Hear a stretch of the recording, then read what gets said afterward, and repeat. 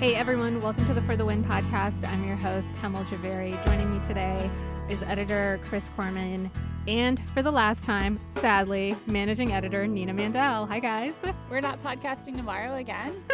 We could if you wanted to. Great. Let's just have Nina talk for her entire last 10 hours as For the Win's managing editor. Thank you guys for hanging out with us. To give you a quick rundown on what we're going to be covering on the podcast today, we're going to talk about Tom Wilson and his 20-game suspension.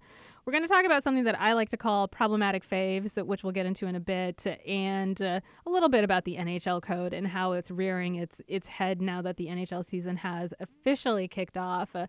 But first, Nina Mandel, our managing editor, today is her last day, and she is leaving, so I wanted to have her on the podcast for one last time. Thanks, Hemal. That's really nice of you. So Nina's forced to talk about hockey one last time. All right, let's talk about Tom Wilson because the NHL season has just started, and Tom Wilson got a 20-game suspension for a preseason headshot hit. It wasn't a deliberately intentional headshot, but he did make contact with the head. Yeah, he came across the ice against a player. I think as a longtime hockey player and a longtime hockey player who hits people very hard, Tom Wilson knows that he is very likely going to hit the head in that situation, coming across the ice like that with a player who doesn't see him coming. So we talk so much about intent in NFL hitting, hockey hitting, but Tom Wilson knew what was going to happen there. And either way, it was going to be a dirty hit, right? It was a little bit late, and he was really just destroying a guy who did not see it coming. Yeah, so there's a lot of factors in that hit that they laid out pretty well in the player safety video. One, which is that the player was eligible to be checked in the middle of the ice, and he had possession of the puck. And it was a little bit late, like he'd just gotten rid of it, got a shot off on goal. But the key thing that you said is that Wilson has had enough experience to know where he's going to hit the other player. And Right. He had plenty of time to change the direction of his hit, change the angle of his hit, pull back a little bit, and he didn't do any of those things. Right. What are your thoughts on the 20 games? Fair, not fair? I think that, Tom Wilson is a guy who, like Corman said, we're used to seeing these hits from. And I think if the NHL wanted to send a message, they definitely sent a loud and clear message. Tom Wilson signed a huge contract. He's losing a lot of money. He's losing a lot of time in what's a pretty important period for the Caps coming off their championship season. So, it's a message, and I think that it's maybe not a bad one for the NHL to send. Yeah, I think it's fair. The NHL looks a little silly because Wilson had multiple hits last year that they just ignored. I wrote one after he hit. Everyone's talking about it was only 16 games ago that he was suspended last for a hit. Well, during the finals, he lined up Jonathan Marchessault, one of the Golden Knights' best player, Right. and just Wrecked that guy. decimated him.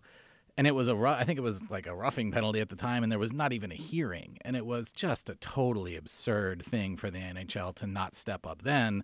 So, at least now I feel like they know that they have to course correct a little bit. Tom Wilson is a little bit of an outlier now, too. It used to be that there were 10 guys like this in the NHL. Yeah. And now the NHL has actually done a pretty decent job of policing itself and not having many guys doing that. The players really have a lot of respect for each other in a lot of cases.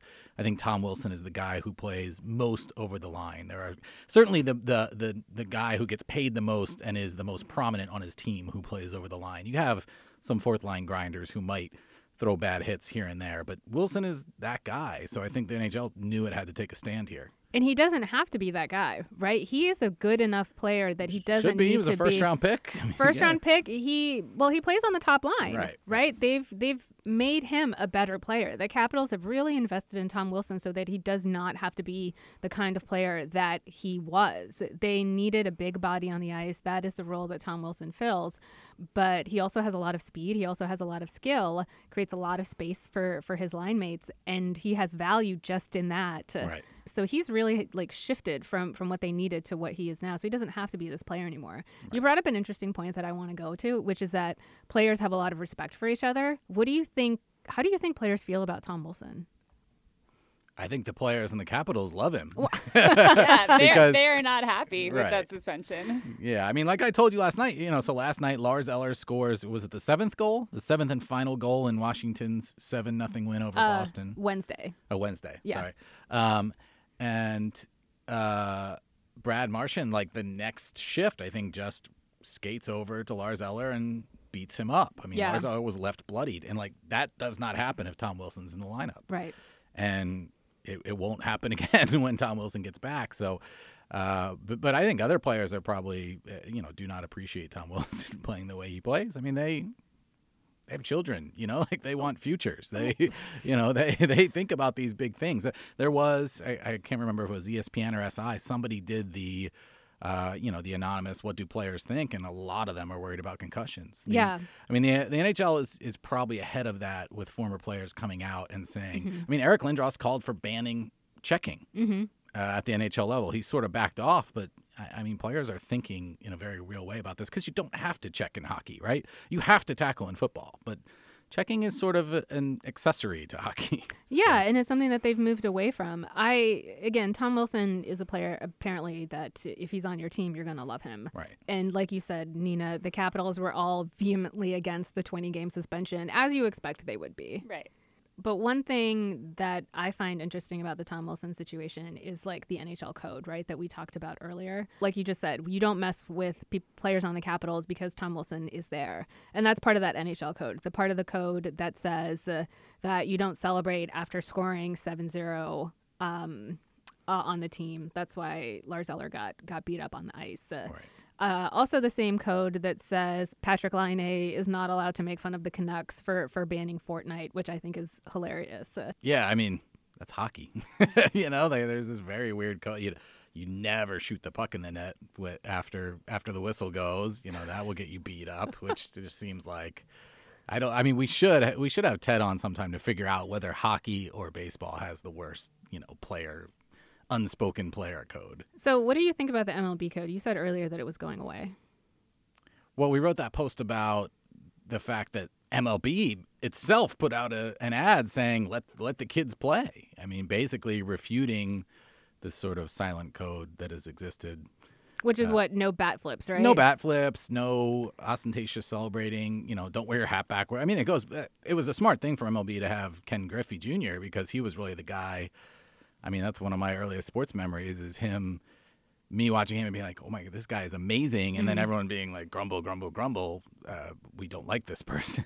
It just didn't make any sense. Yeah, it never made any sense to me that you weren't allowed to look like you were having fun while you're playing. How dare you have fun playing sports? Very serious How game. dare you?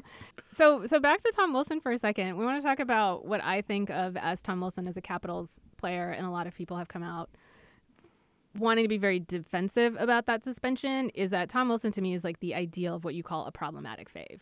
And I think, Nina, you were confused about what that means. I was. I don't know what you guys ever talk about, and this was just my last experience of just like staring at you and nodding. Well, didn't you mention something like with Golden Girl? What was it? Gossip Girl. Oh, Gossip Girl. And then Hamill hasn't watched Gossip Girl, so I don't even know if my example is correct. So now I'm going to have to listen to this Tom Wilson thing and try to figure out what you guys are talking about once again. All right. So backtrack. So problematic fave is a term that gets used a lot in TV and fan culture to represent loving something that still has a lot of flaws. So problematic fave is, you said you wanted to use the example of Chuck Bass in Gossip Girl, which neither of you know what I'm talking I've never about. seen that show. So I'm looking forward to the tweets of people ridiculing me for this if I'm wrong. But yes. Well, so Tom Wilson is a really great example, like a lot of sports, in fact, is that you can be a fan, right? You can be a Capitals fan. You can appreciate what Tom Wilson brings to the team while still acknowledging that he makes some really bad decisions. Like, he got suspended 3 times last year. Like you said, it's been 16 games between suspensions. Like, that's not good. I feel like people should be able to say, like, yeah, I like Tom Wilson. He plays on my team, and I support that. But I also think he needs to cut out the headshots. Right. Yeah. And that's a very hard concept for people to get around. Which is weird, because I think that if there's one thing that we've learned, I think, over the years, it's that people, especially athletes in the way they play their game, are complicated, right? Yeah. And so I think that there's no way to be like, I love your game, but I hate this part of it. Like you said, I just think that saying that you don't love Tom Wilson because of this thing is like not really accepting that Tom Wilson is a person and not just some robot we put out there to play hockey. Yeah, it does Tom Wilson a disservice too, to be able to be like, you know what, you need to work on this one thing, dude. Here's the question. Do the Capitals win the Stanley Cup last year if Tom Wilson plays the way that we're saying he should play? And it's a hypothetical that we don't know the answer to, but I think that's a good question. I think they do. I think they do because they didn't win because of Tom Wilson's heavy hits. You know what I mean? They didn't win.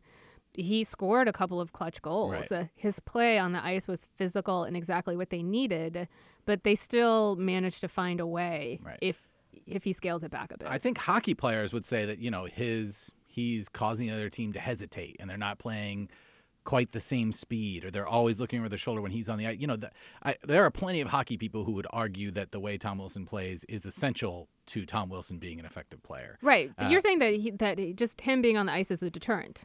Yeah. And the fact that he will do this, that he's going to cross the line. If you're on the ice with players who probably aren't, who have put together a career of not knocking people out when they're not looking, and then there is a guy doing that, you're obviously playing differently when you're on the ice.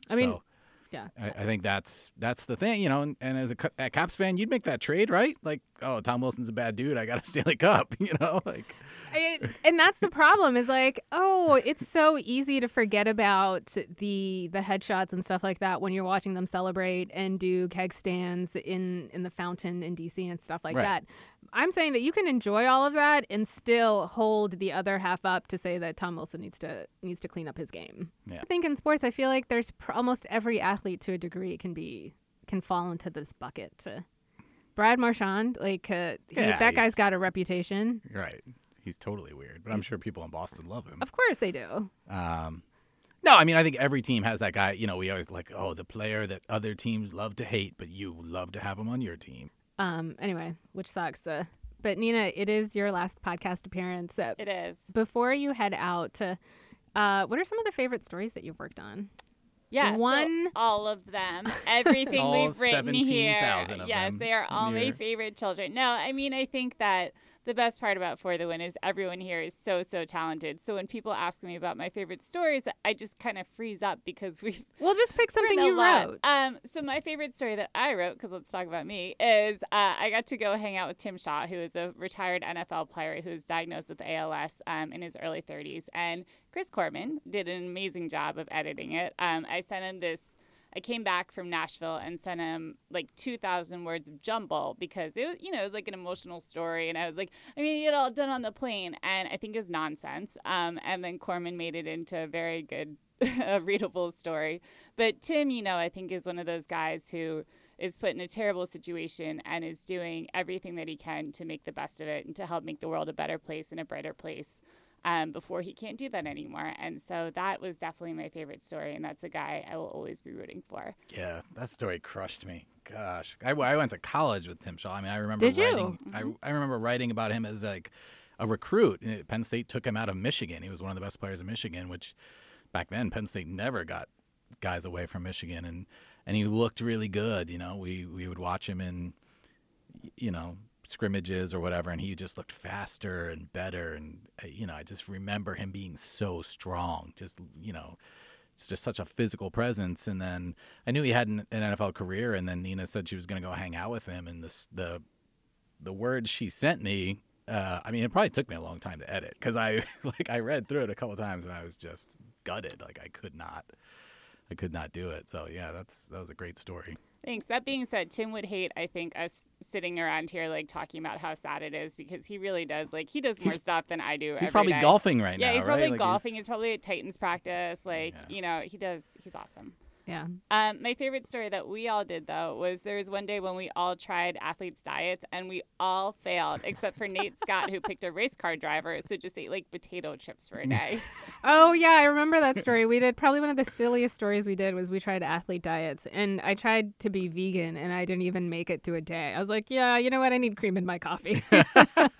I tried an Olympic wrestler, and it was like right before the Olympics, and I lasted like 2 hours, and I tried to email his publicist, and she was like they're super nice about it, but they were like, well, he's like on his way to the Olympics, so can he get back to you? And I was like, right, that's why he's in the Olympics. I'm like, just sitting here. Well, you can see all of those stories on For the Win. Nina, it's been incredible having you as our managing editor. We're going to miss you a lot. I'm going to miss you guys. I know. Don't cry. So no cries. I'm totally going to start crying. First crying on the For the Win podcast. First, but not last. All right, guys. Thank you very much for hanging out with us. This has been great.